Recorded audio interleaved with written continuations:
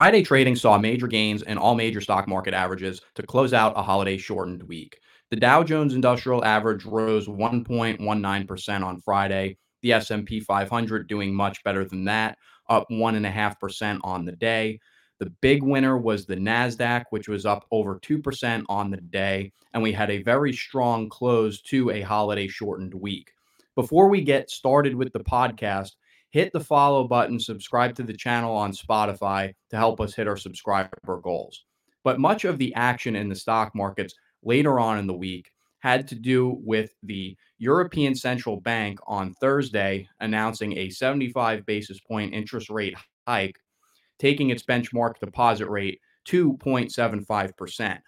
Prior to the interest rate announcement, the European Central Bank had interest rates at zero and several months ago had interest rates negative for the economy. But as we continue to see inflation pressures mount in the Eurozone from rising gas and natural gas prices, the European Central Bank has had a lot of pressure on it to raise rates to fight inflation, despite the major slowdown in their economy. And so we see they're much further behind the market cycle than the Federal Reserve currently is, but they're going to quickly get caught back up because as bad as inflation is in the United States, gas inflation is much worse in the Eurozone.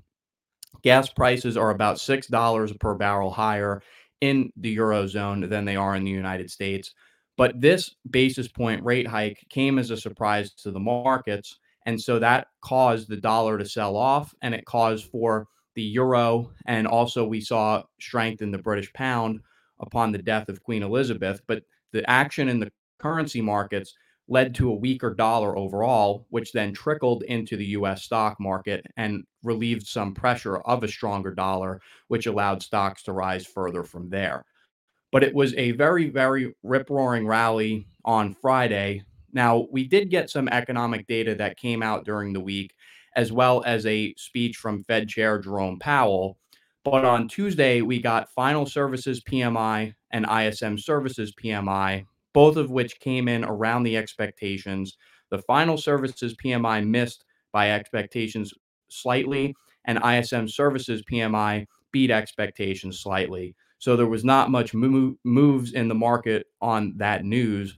On Wednesday, we did get the trade balance. Now, most people in the markets don't pay attention to the trade balance anymore because everyone expects the United States to run massive trade deficits anyway. And so it's not really news when these massive trade deficits are released, but it is very important to look at them. We had a trade balance, a trade deficit for the month of $70.6 billion.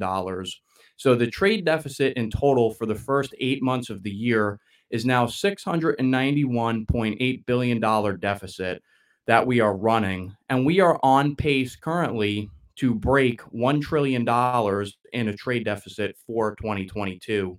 We'll see how the next 4 months come in. But whether we break a trillion or not, the fact that we're even close to $1 trillion a year trade deficit is evidence of a very weak US economy with no output or capacity to produce output to produce goods within the economy. Now, Thursday, we got the consumer credit numbers month over month. There, the expectation was that there was going to be an expansion of $31.5 billion in consumer credit. Instead, we came in under that number at only 23.8. So we see that consumer spending on credit had slowed down for the month. Now, keep in mind, last month we got a very big number of 40.2 billion, and so this was probably just a slight pullback. Again, later in the summer months, you probably had less people taking vacations, less people going to events. People are winding down the summer, and in a lot of cases, the last 2 weeks, in a lot of states, people are back to school. So we saw less spending for the month. But again, we continue to see consumer credit numbers pick up by substantial amounts every single month. Again, this is the change in the total value of outstanding consumer credit that requires installment payments. So credit cards, auto loans, personal loans, anything like that. Now, we also got unemployment claims for the week. We added 222,000 initial unemployment claims. Again, that's where the number has been coming in on jobless claims for the past 5 weeks now. So we continue to see the labor market is not having huge declines yet, but it continues to have very, very steady declines as you continue to see people file for unemployment for the first time. Thursday, we also got news out of China, the CPI numbers year over year and the PPI numbers year over year. So the inflation data coming out of China, much better than the rest of the world. There, we added 2.5% to consumer price costs, and we added only 2.3% to producer costs in China year over year for the past month. So, again, inflation is a problem in all major economies across the globe except for China. Lastly, on Friday, we got final wholesale inventories month over month. There, we were looking for a 0.8% increase. Instead, we got only a 0.6% increase. So inventories turned over slightly faster than expected for the month, which again means that businesses probably were able to pass on higher costs to consumers because their sales were increasing. Now, of course, that could also mean that businesses did drop their prices, which could have led to more sales for the month. But if the consumer is strong enough to continue to keep spending on consumer credit, then that means that businesses are going to have room to pass on added costs to their customers because the consumer continues to not slow down aggressively on their spending. And again, that is because conditions in the credit markets remain too loose, and there is too much available credit for consumers to be able to continue to spend. The Thinking Long and Short podcast is brought to you by Perfect Spiral. Joe Miglio and John McCarthy take you on a football journey as they discuss the sport in depth. This 365, 24/7 football podcast discusses everything NFL: offseason, draft, rumors, training camp, fantasy football, and of course, the season. Subscribe to the channel Perfect Spiral on Spotify. Now, sometimes even more important than looking at economic data is actually listening to earnings calls that come out with some prominent companies in the market. We did not get too many releases of economic data this past week. We also did not have many big earnings calls this week. But one prominent earnings call that we did get that's very important was coming out of Kroger. Now, Kroger beat on the top and bottom lines, and they were able to improve their outlook moving forward into the rest of the year and into 2023. The stock rose 7% immediately after they reported earnings. But again, they are doing really well because they are a low budget grocery chain. And so they're continuing to pick up market share. And that is why they are seeing a outperformance in their business relative to expectations. Most notably, the CEO mentioned on the earnings call there was over a 10% rise in generic brand label product purchases. So consumers, much like Walmart reported a few weeks ago, consumers are buying a lot more generic products as opposed to the brand name items in the stores. They also saw much bigger coupon usage, and they also saw that, again, they took market share, but they see that people are continuing to stretch their budgets. They're stretching to make ends meet because they're struggling with inflation and the economy is slowing. Real wages are not keeping up with inflation. And so, therefore, people are having to stretch more to make ends meet. That means like stores like Kroger, Walmart, Costco are continuing to take market share from the more expensive stores, the more expensive grocery chains and big box retailers, because again, consumers don't have the money to be able to afford the high end products anymore. And again, we continue to see inflation hurt the lower middle class and the lower half of the middle class the most. And that is why these stores are doing so well. Again, Kroger was up 7% on its earnings, and they again improved their outlook for the rest of 2022 and for 2023. One shocker was that we did get DocuSign reported earnings. Their revenue rose 22% more than expected. They reported revenues of $622 million versus the expectation of $602 million. They also improved forward guidance. The stock popped 22% on the earnings release. This is one of the more heavily shorted stocks in the market. Again, it is in the ARK Innovation Fund. It doesn't have any earnings yet. So this is one of the more speculative part of the markets. But again, as I mentioned a little earlier, most of the speculative stocks really rallied hard this past week, especially on Friday. But if you look at some of the more speculative stocks in the market, it's obvious that the action on Thursday and Friday, a lot of it could have been derived from short covering. People that were short these stocks had to come in and buy them. There was a bit of a short squeeze going on in the markets in general, again, from the surprise rate hike in the Eurozone, which led the dollar to be weaker, which then again allowed stocks to rise a little bit on some relieved pressure from dollar weakness. But again, looking at the more speculative stocks, it's obvious that this rally is probably going to be short lived. And again, we're rallying again off the lows. So it's another bear market rally, but the markets still continue to be down well on the year. But look at some of the stocks and the way they performed this week. Tesla up 7.6% on the week, Sunrun up 19%, MicroStrategy up 17% on the week and 11% on Friday alone. Bitcoin had a big move Thursday into Friday, was up about 10%. Again, the speculative assets were rising the most, and that's why I believe a lot of people were short and they came in and covered. That's why we're seeing these huge rallies in these speculative stocks. DoorDash was up 10% on the week. Open Door up 7% on the week. Square also up 7% on the week, 5% on Friday. And the ARK Innovation Fund was up 6% on the week, 4% on Friday alone. So again, the most speculative parts of the market were rallying the hardest. And if you look at the overall markets, the S&P 500 was up 1.8% on the week, the Nasdaq up 1.7% on the week. And it's interesting that the Nasdaq isn't outperforming on days when the market is going up. On Friday, the Nasdaq outperformed by about a half a percent, but overall, the Nasdaq is not overperforming the S&P 500. So by taking an additional risk by going into the Nasdaq, which is a more risky part of the markets, you're not really getting rewarded here. And I think that reflects a lot of the bearish sentiment that is still out there in the markets. And that should show people that there is more room to go to the downside in this bear market and that this is simply a bear market rally. Speaking of, again, the more risky stocks, the ARK Innovation was up 5% on the week. But again, are you really getting paid for the enormous amount of risk you're taking to only outperform the markets by a few percent when on the downside you can underperform the markets dramatically? I don't think it's worth taking the risk being in these ARK Innovation names, and I'll cover that a little more in a second. But if we look at the way bonds traded over the week, the TLT, which is the long-term government bond fund, down 1.25% on the week. And again, that's because the Federal Reserve has now become a seller of bonds. So not only is the biggest owner of bonds in the world selling, but a lot of traders are hesitant to jump into bonds because they don't want to buy ahead of that selling coming out of the Federal Reserve.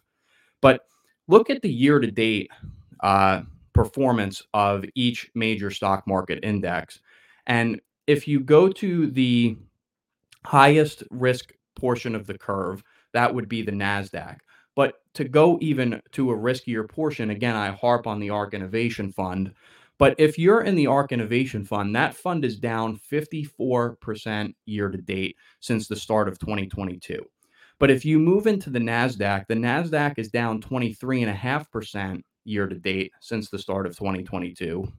Moving over to the S&P 500, that is down only 15% on the year.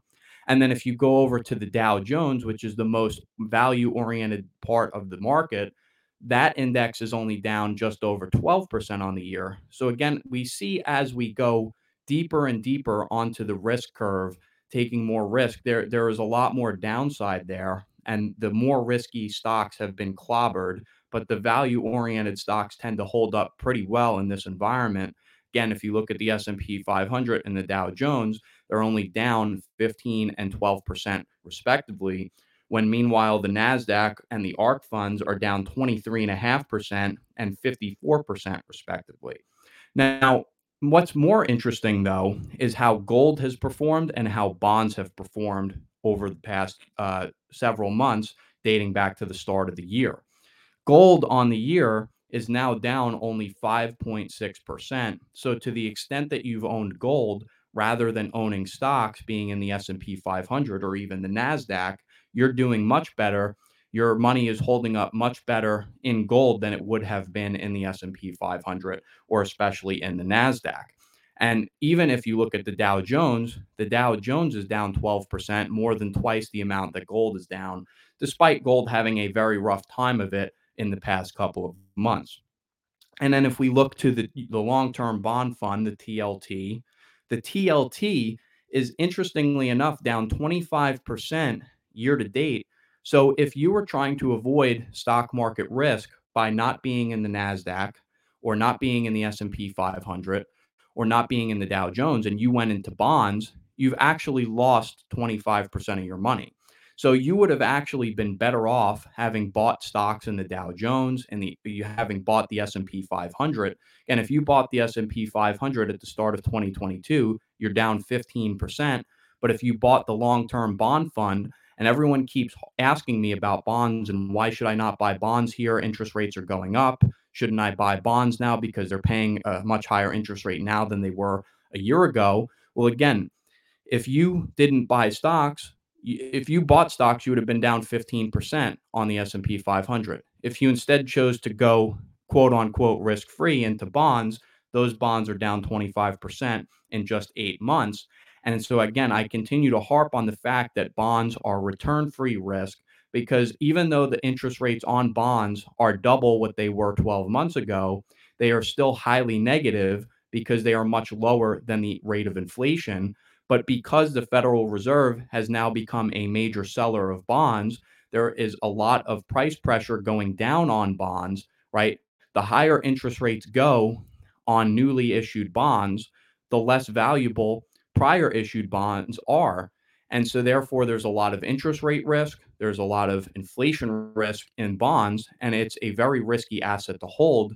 You have to get out of the old mentality that that's a way to take risk off the table. It's actually a means of putting risk on the table. Again, you would have been much better at the start of 2022 buying gold than you would have been buying the ARK fund, the Nasdaq, the S&P 500, the Dow Jones, or long-term government bonds. Now, again, on the week, one of the major catalysts for the big move in stocks was the move in the euro and the pound sterling against the US dollar. Because as the euro and sterling strengthened against the dollar was weaker on currency markets. And again, a weaker dollar, all else being equal, relieves pressure on stock prices and allows them to go higher. But that was also what caused the rally in gold because of a weaker dollar. We saw some relief on gold. Now, gold did not make a major rally. It rallied from about 1700 and it finished the week at 17.17. So we still didn't see a major move in the price of gold, but it is holding that support level of 1700 very well. Now, if it does test the 1675 lows, it could go lower from there. But again, it's holding up relatively well. And it's possible that the dollar index is now peaked because, again, the euro central bank is getting more closer to fighting inflation and trying to get interest rates back higher. So that means the euro is going to continue to rise against the dollar now, most likely. And so that will help keep the dollar index down. And it's likely the dollar index could start falling from here. But again, with the relief from a weaker dollar, we also saw oil rise on the week. We closed the week out at 85.82 per barrel. Now, we started the week higher than that, but intra week, we got as low as about $81 per barrel was the lowest I saw. So we did make a nice recovery off the lows. Again, supply remains completely constrained for the oil markets. We did get that there was inventory of 8.8 million barrels of oil this week, which was much higher than last week's inventory. But again, a lot of that is coming from the Strategic Petroleum Reserve, and a lot of that is going to run out very quickly. But there is a huge supply problem of oil still in the markets. And again, that's why oil continues to rally off of every single low, again, closing the week at $85 per barrel. But now the euro and the British pound are starting to trade higher. Now, they both surrendered some of their overnight gains Thursday into Friday, but they are both now significantly higher against the US dollar than they have been. Now, the UK, they are also behind the inflation curve, so they're starting to raise interest rates as well, but they have some catch up to do on fighting inflation, as does the European Central Bank relative to the Federal Reserve. But the rally, the catalyst in the rally in the British pound was more due to the death of Queen Elizabeth, brought some turbulence to the currency markets on Friday. But the euro is rallying simply because now the European Central Bank is showing a much more uh, heavy set to fighting inflation. And so, again, the reason the dollar has been rising is because everyone expects the Fed to fight inflation. Now, investors have to start to expect that the European Central Bank's going to fight inflation, which is going to probably make the euro more valuable against the dollar than it has been in the last several months. And so again, therefore, that means a weaker dollar index, and that could give room to gold and oil to start getting back closer to where their all-time highs were from a couple of years ago, and oil most more specifically from several months ago. So again, this is not going to put to relieve much pressure on stocks. It led to a rally that was more from short covering on Friday, but I expect that rally to be short-lived. But I expect gold to continue to hold up very well here, as well as the price of oil. But the dollar index is now trading back below 109. It got as high as 110 spot 50. That was earlier in the month. But again, it's possible it could have topped out there. I don't know if it's going to start reaching new highs.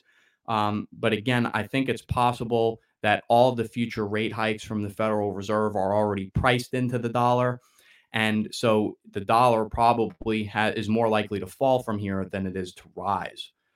Now, if we look at the bond market, though, bonds again continued its sell off this week, down down 1.25% on the week.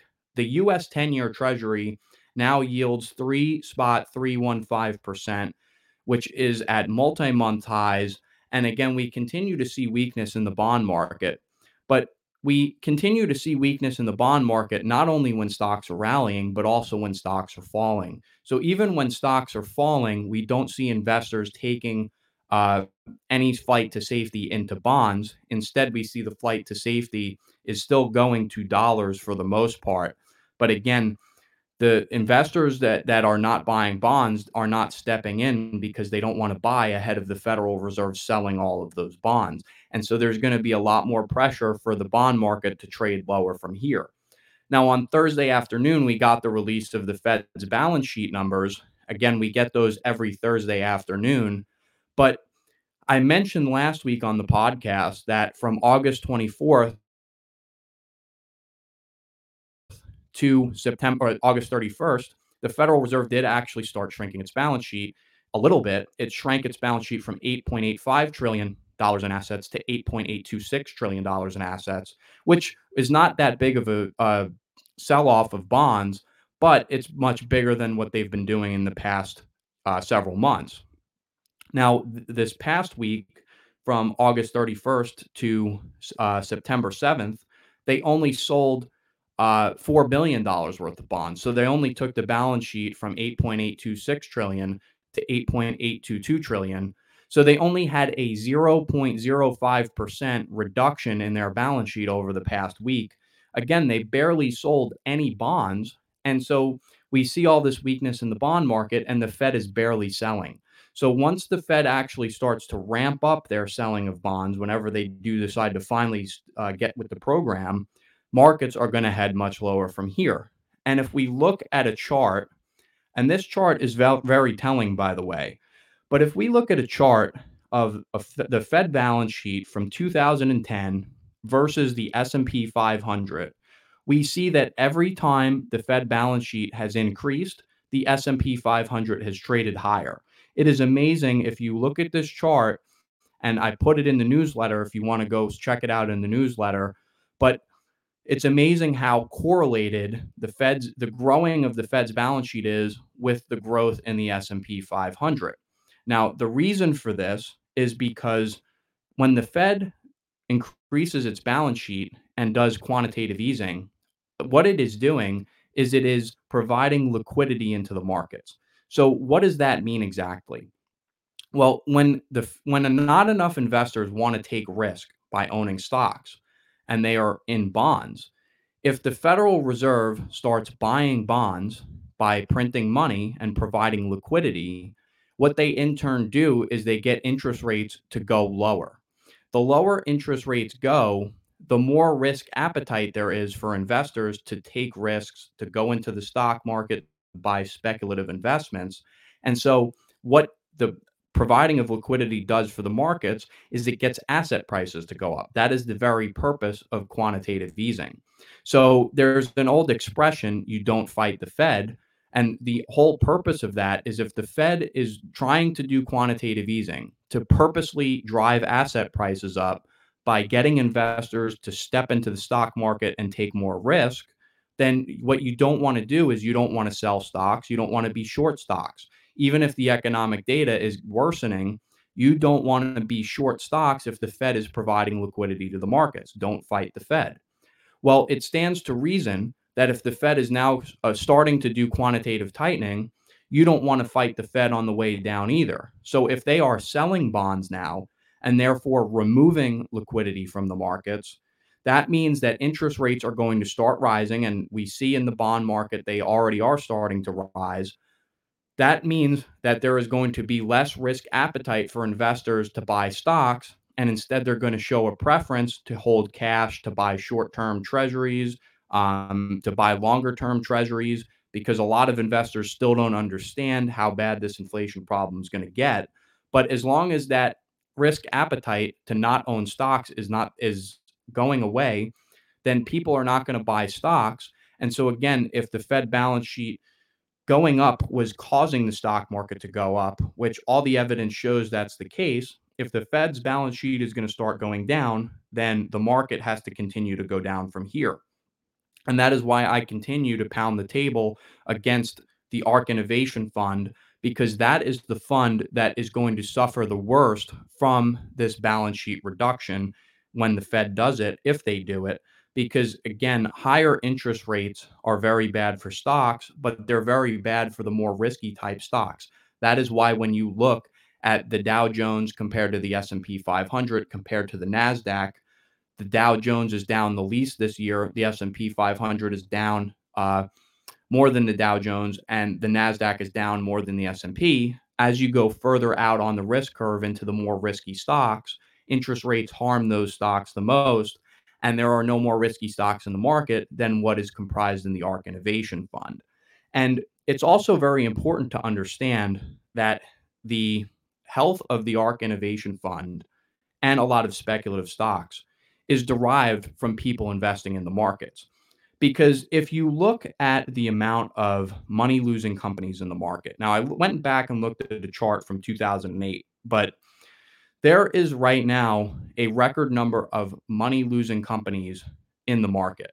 And over the past few years, the percentage of companies that are losing money that went on the markets on an IPO and went public were hitting record highs. So in 2021, 72% of all companies that IPO'd and went onto the stock market were losing money, had never generated any profits, and were operating at a loss. And this was never the case 40, 30, 20 years ago. If you went public in the 70s or the 80s, you couldn't do so unless your company was already extremely profitable and you had proven the business model out. But with interest rates having been so low for so long, that is no longer the case in the markets. But if you're a company that is losing money, you are only able to pay your workers based on the investments that you have coming into the business, either from selling stock or from issuing bonds into the corporate credit market and borrowing money. Because if you have no profits with which you're operating your business with, you have no profits with which to pay your employees. And so a large amount of these money losing companies, and again, most of them are in the ARK Innovation Fund, the only way they're able to pay their employees is they borrow money to fund their operations, or they sell stock to raise cash to fund their operations.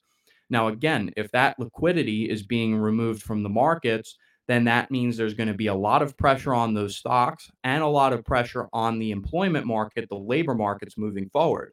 And that's one of the reasons I know that it's going to be very difficult for the Federal Reserve to shrink their balance sheet without causing a huge recession. The idea of a soft landing in that sense is not possible because by doing this balance sheet reduction, they are going to destroy a lot of jobs. Again, 72% of all companies that IPO'd last year are unprofitable and won't be able to continue to fund their operations and to keep their workers employed if all this liquidity goes away. So again, that's going to put a lot of upward pressure on unemployment rates. But again, that's going to be very bad news as well for the ARK Innovation Fund. So again, the ARK Innovation Fund is down 54% on the year, but it's not going to get back to its all-time highs anytime soon, if ever at all. And speaking of the ARK Innovation Fund, I've been continuing to see inflows go into this fund all year long. You had people coming in thinking they were buying at a discounted price, buying the dip because, again, the fund is down so much on the year. But again, you can't anchor to past prices that were occurring in the stock market bubble last year because those prices should have never existed in the first place. But again, liquidity is starting to be removed ever so slightly. Again, the Federal Reserve, as I just covered, has barely shrunken their balance sheet at all. But this has actually caused for the first major flow of outflows from the ARK fund this year. So the ARK fund right now is about $8 billion, and it just saw $803 million of outflows in August, which was the biggest outflow since last September. So again, you have liquidity is being removed, and so investors have less of a risk appetite, which means they're going to start selling their holdings in the ARK Innovation Fund. They're going to start selling a lot of the stocks that they may own that happen to be in the ARK Innovation Fund. And believe me, that fund has a long way to go down from here, especially if the Federal Reserve starts ramping up the removal of liquidity by doing quantitative tightening. And again, that's how they're going to fight inflation. But it's my thesis that they're going to be able to do it enough to kill the economy and kill the labor market, but they're not going to be able to get rates high enough to actually effectively fight inflation. Because again, historically, we have never had inflation move above 5% and then simultaneously come back to down to 2% or less without overnight lending rates going above the current consumer price index. So that would imply that overnight lending rates would have to go above at least 9% to stop inflation. Again, we are at 2.5% on the overnight lending rate, and interest rates on bonds are only just slightly above 3% on the 10-year treasury, and yet the markets are already getting killed. But again, the one thing that the markets have to hang their hats on is the consumer continues to spend. And I keep harping on this, but the only reason the consumer continues to spend is because they continue to open more credit cards, take out more personal loans, take out auto loans. They just had a bunch of their student loans forgiven. The student loan forgiveness plan is going to affect about 46 million Americans. So that it's the increased levels of debt that is allowing consumers to continue to spend. And so that's why I think corporate earnings are going to hold up somewhat well, because I think that corporations by and large are going to be able to pass higher costs onto their consumers, at least the corporations that sell products and services that people need. But again, spending tends to get much higher during this time of year. We have sports season. Football just started. This is conference season. A lot of business professionals are traveling and doing conferences at this time of year. We're back to work, back to school. There's upcoming holidays. So there's a lot of consumer spending that does take place during this time of year, which again means that a lot of pressure is going to be placed on the CPI and on inflation, because as consumers continue to spend more money and the velocity of money and credit picks up, businesses can raise their prices and sell more products. And so therefore they can increase their profitability. And that's why I think corporate earnings for the most part are going to hold up relatively well. But that's the only thing the markets have to hang their hats on. But even though corporate earnings are going to hold up, business multiples and stock multiples are going to come down because, again, of the removal of liquidity from the Fed. That's going to cause less investment to go into stocks, which means that stock multiples have to come down even if the earnings hold up. Now, if earnings for some reason don't hold up, that's even more bad news for the stock market. But again, I find it very hard to believe that we're at the lows for this market. We probably have a much longer way to go from here. The S&P 500 is probably going to go down at least another 10 or 15% before the Fed caves in and starts reversing and goes back to quantitative easing and stimulating the economy. But with that, I just want to cover the yield curve because one of the biggest signs for recession, and we are officially in a recession, but the recession is going to continue to get more severe as we move into the fall and winter months. But one of the most accurate symbols for predicting recession in financial markets throughout history has been looking at the yield curve. And whenever the yield curve inverts, that is a clear sign that we are either in recession or that a recession is coming. Now, the yield curve has been inverted for quite some time now, but the inversions continue to get worse and worse. Now, what an inverted yield curve means, for those that don't know, is it means that shorter maturity debt is yielding a higher interest rate than longer maturing debt. Now, if you think of this intuitively, if you were to make a 1-year loan and a 30-year loan to two entities that had the same risk profile, you should get paid a higher percentage of interest on the longer loan because money has a time value. It's better to have $100 now than it is to have $100 30 years from now. Because if you have $100 now, you can invest it, and in 30 years, you've generated a return and you have much more than $100.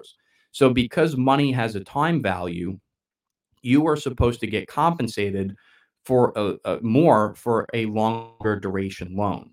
But that is not the case when the yield curve inverts. But when the yield curve inverts, what that means is there are less people buying stocks and buying short-term debt instruments, and there are much more people buying long-term government bonds. And so that is causing bond prices on the long end to go down and bond interest rates to go up. But again, when the yield curve inverts like this, it shows that investors have a very, very bearish look on the markets, on the economy, and the yield curve has been inverted for quite some time now.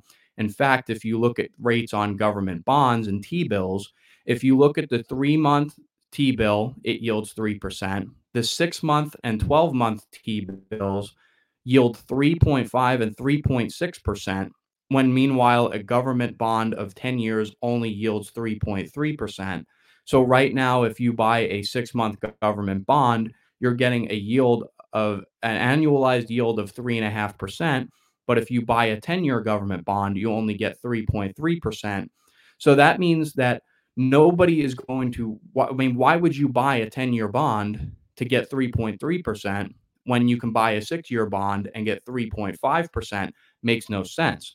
But what that means also is that investors still expect inflation to come back down closer to 2% and stay that way for the prolonged period of time for the future. Because again, when you loan money out and you're getting a return, you also have to bake inflation into that return. So if you loan out money for a year and you collect 3.5% in interest, but during that same year inflation was 8.5%, you have a negative rate of return of 5% because you gained 3.5% nominally, but that money is worth 8.5% less than it was when you loaned it out. So again, bonds have to start pricing in much longer inflation expectations. That is going to cause bond prices to go down and interest rates to go way up once investors figure out that inflation is here to stay for the long term. Also, again, you have the Federal Reserve is about to start selling more bonds. That's going to put downward pressure on bond prices and upward pressure on interest rates. So, again, bonds are return free risk. I can't say it enough. Now, the week ahead, we have Oracle and Adobe reports earnings. There are no other notable earnings. We're out of earnings season fully now. Starbucks also has an investor day coming up, but not really any notable earnings from companies. Oracle and Adobe are important because they are two of the more highly respected tech stocks in the market. And if Oracle and Adobe hit or miss earnings, it could help improve or decrease sentiment in the markets. But what's most important about this week is Tuesday, we get the release of the CPI for the month of August, and as well as the core CPI, which strips out food and energy. But again, everything driving these markets are interest rates and inflation. The only thing that matters for markets right now is the rate of inflation. Is it slowing down? Is it picking up? how high do interest rates have to go to stop inflation, and what are the effect of high interest rates going to be on the markets. Inflation is the only driver of activity in the markets right now. It holds true for the currency markets, for the commodities markets, for the stock market, and for the bond market. But if you recall, the last CPI release for the month of July came out at 0%. So for the month of July, inflation neither decreased nor increased, but we still have not had a negative month, meaning we still have not had a month where prices have come down since July 2020. And if you recall, that's when we were in the depths of the COVID-19 lockdowns where the entire economy was shut down. So it's been over 27 months since we've had CPI that has come in negative. So again, the expectation here is that we're going to get a decrease in prices of 0.1%. Wouldn't be much of a decrease at all considering how much prices have risen in the past 27 months. Nonetheless, though, I don't think that's going to be the case. I think the CPI is going to start to come in higher again, and that as we move again into the fall months, we're going to have higher prints on the CPI. Now, the core CPI in July was up 0.3%. And again, that strips out food and energy. So we see that the reason that prices didn't increase in July in the CPI is because food and energy prices came down. But again, we see inflation is sticking in other places in the economy. And yes, oil prices are going to go up and down. They're based on supply and demand. Same thing with a lot of agricultural commodities like corn, wheat, soybeans, and what have you. But there's a lot of prices in the economy that once they rise, they never go back down. Wages are one example, rents are another example. But once wages increase, they never go back down. So once, for example, McDonald's starts paying their workers $16 an hour, it's not like the following year they're going to start hiring people again at 15 or $14 an hour. It's not like they're going to go to their workers and give them a decrease in pay, right? So once wages go up, wages stay up. And wages are a big input cost for most businesses in the economy. And so, if most businesses are experiencing much higher costs for a big portion of their operating costs, well, they are going to continue to raise their prices, especially if interest rates are not going high enough to stop people from borrowing money because demand is not going to go down. And if demand does not go down, then businesses can continue to raise their prices and get away with it. So again, the Federal Reserve has to work much harder, as does the ECB and the UK central bank and central banks around the world, to control inflation by creating demand destruction by letting interest rates rise substantially from here. But the problem is they're not going to do that because doing so is going to cause for a very severe long-term recession. And that is why you don't want to let inflation get out of control in the first place, because once inflation starts, it takes an awful lot of pain to get it to stop. Now, on Wednesday, we're also going to get the producer price index month over month. Again, very important for the driving of the markets because everything in the markets is about inflation. The consumer price index shows what happened with inflation last month. The producer price index is more of a better forecast for what's going to happen with prices moving into the future months. But last month, we saw a 5% decrease in producer prices.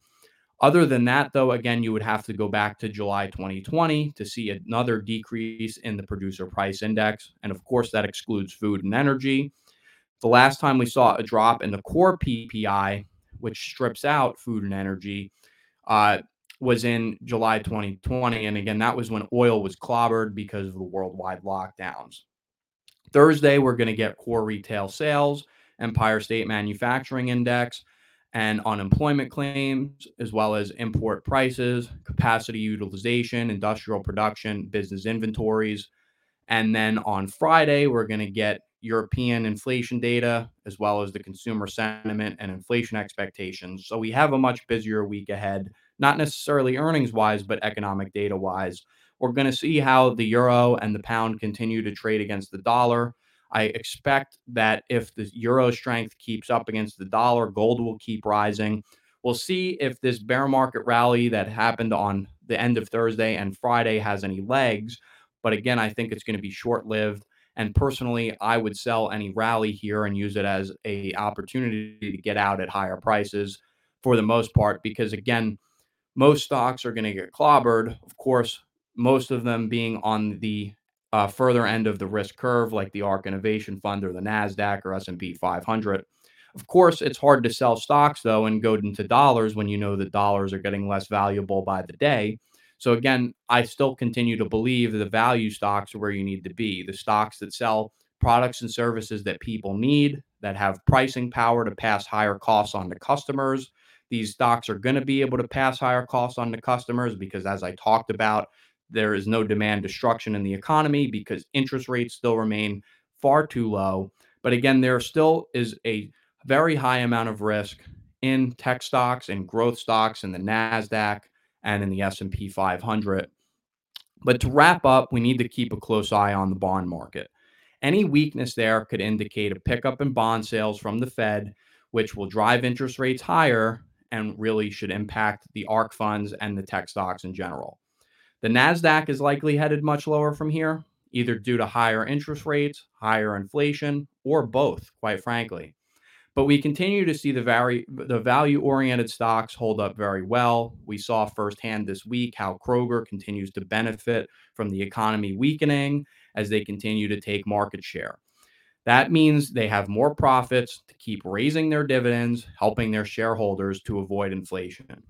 Now, if you want more in-depth analysis on some businesses that could turn into great investments in the coming years, subscribe to the podcast on Spotify and make sure you go to truenorthmarketresearch.substack.com and subscribe to the newsletter I put out.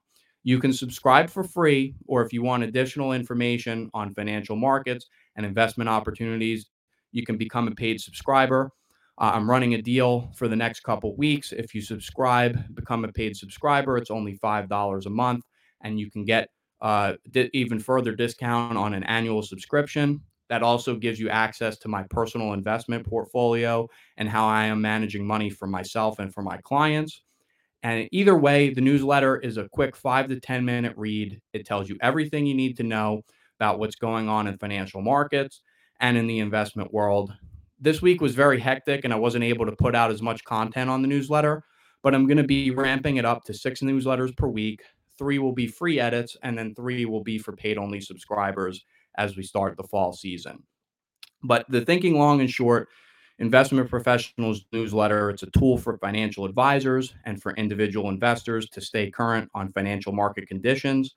Investment professionals can use the insightful thoughts provided in the newsletter to keep their clients well informed and properly positioned to achieve their financial goals. So stay up to date on financial market commentary, investment analysis, and trading thoughts. Subscribe to that newsletter at truenorthmarketresearch.substack.com and hit the follow button on your Spotify to receive our podcast every Sunday.